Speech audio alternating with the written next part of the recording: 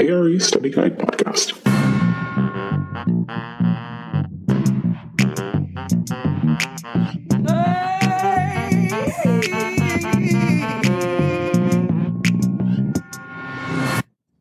Hi everyone, welcome to another episode of the ARE Study Guide podcast. Today we are going to talk about acoustics.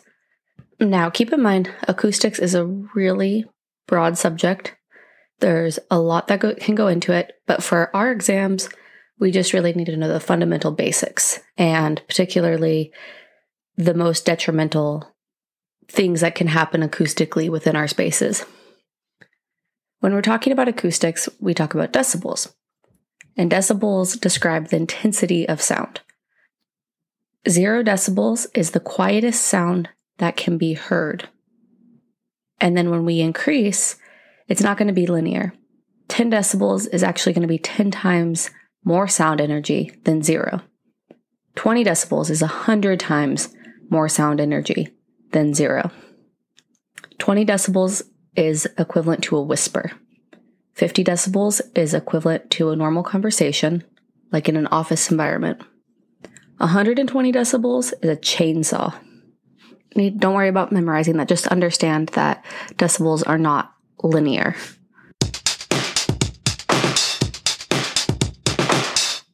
Frequency is measured in hertz.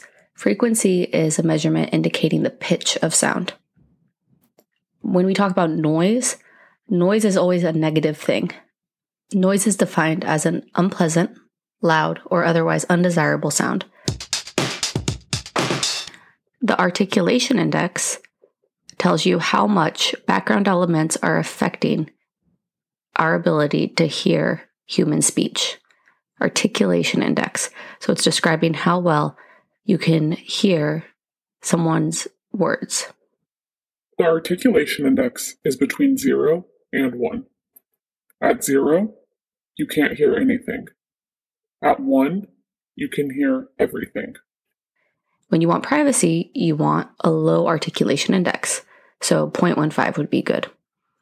When you want to create a space for communication, the articulation index should be at least 0.6.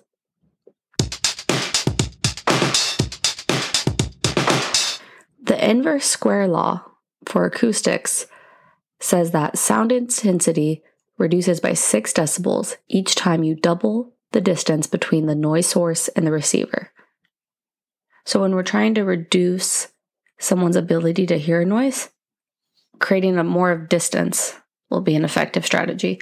And this only applies for outdoor spaces. So a good way to think about it is when there's a loud highway and you have your building and you want to prevent your occupants from hearing the noise from the highway, push the building back as far away as possible from the road.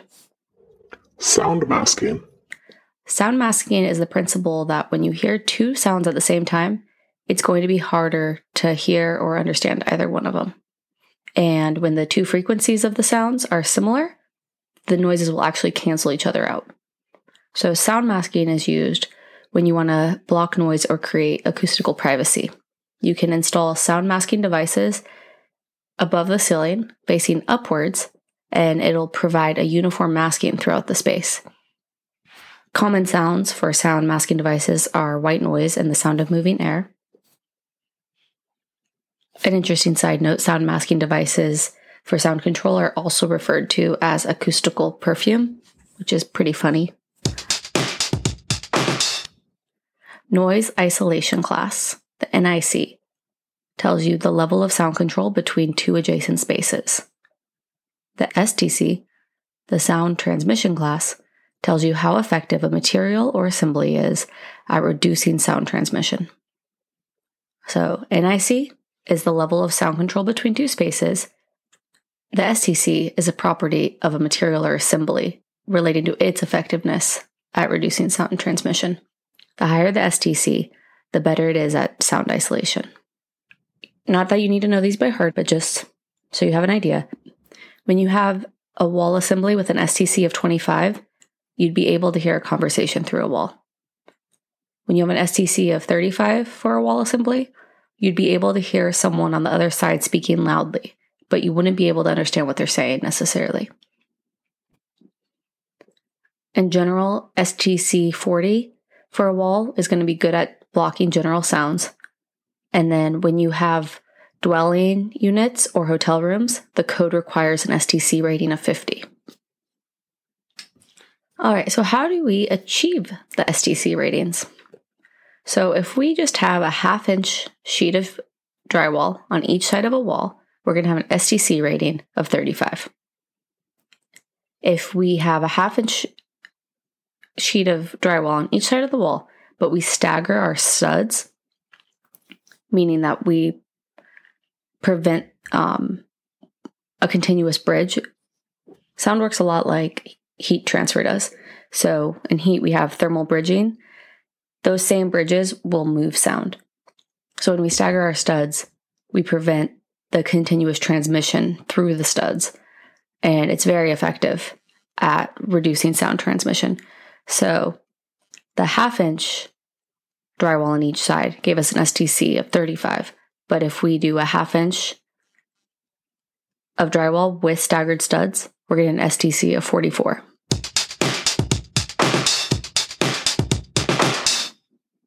When you're deciding where to put a sound barrier, you should put it as close to the source as possible. This will be more effective than putting it right in the middle between the source and the receiver. Impact noise. Impact noise is going to be a big one for our spaces. So impact noise refers to any noise created by the impact of an object on a sound barrier. So this could be if you knock on a wall, that would be an impact noise, or most common is when you hear people walking on the floor above you. That is referred to as impact noise.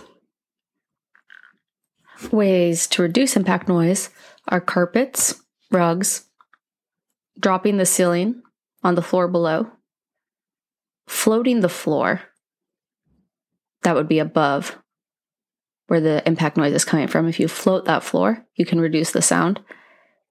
Or you can place acoustic materials in the cavity between the two adjacent spaces.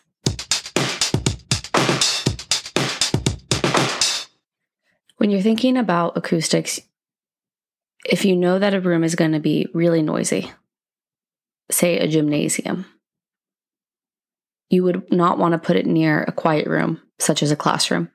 You're going to want to think about which rooms are going to generate a lot of noise and try to keep them together. And then all your quiet spaces, keep those together. Just like heat, sound is going to transfer through the wall through a path of least resistance. So openings, such as doors and windows, and all the penetrations for our MEP systems are going to be where sound transfers the most. To reduce sound transmission, we can caulk, seal, and tape our joints. Glass is the least dense part of any wall assembly, so the most sound is going to transfer where our glazing is. If you're really concerned about noise control, you're going to want to minimize the number of glazed openings on that wall.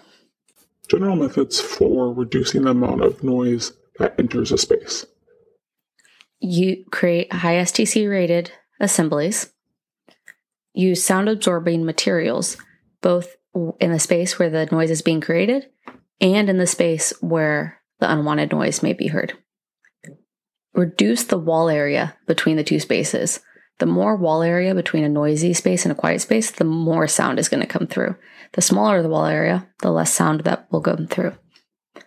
You can always use buffer zones to separate noisy spaces from quiet spaces, such as having a closet between the two spaces. You can use green glue between the sheets of drywall, or you can use resilient channels, which are really good. A resilient channel is a channel that the sheetrock hangs off of, and it bridges between the stud and the sheetrock. So it prevents the sheetrock from being in direct contact with the stud. Or you can use sound isolation clips, which are similar to resilient channels, but even better. So on the test, I don't know if you'll actually have to do these calculations, but they are in the handbook. So it is very important to be familiar with them since they are providing them on the test. So the formulas on the test are the wavelength of sound, which is the wavelength of sound equals the velocity of the sound over the frequency of the sound. Don't worry about memorizing these. These are on the test, but just so you know what the variables are. The variables on that, the one that I think is kind of weird is C equals velocity. And then the sound absorption of a material is equal to the sound absorption coefficient times the surface area of the material. So to the sound absorption of a material, you just find the SAC and then you multiply that by the total surface area of the material. And then to find the sound absorption of a room, you're going to add all of the sound absorption totals for every material in that space.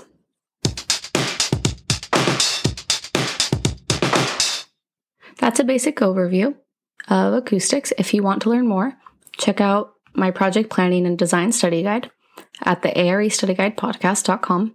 I have 15 pages devoted to acoustics that go really deep if you really want to understand these principles. There's a lot more to acoustics, but this podcast episode has given you a fair rundown of the basic principles that I think you'll need to know to pass your project planning and design exam.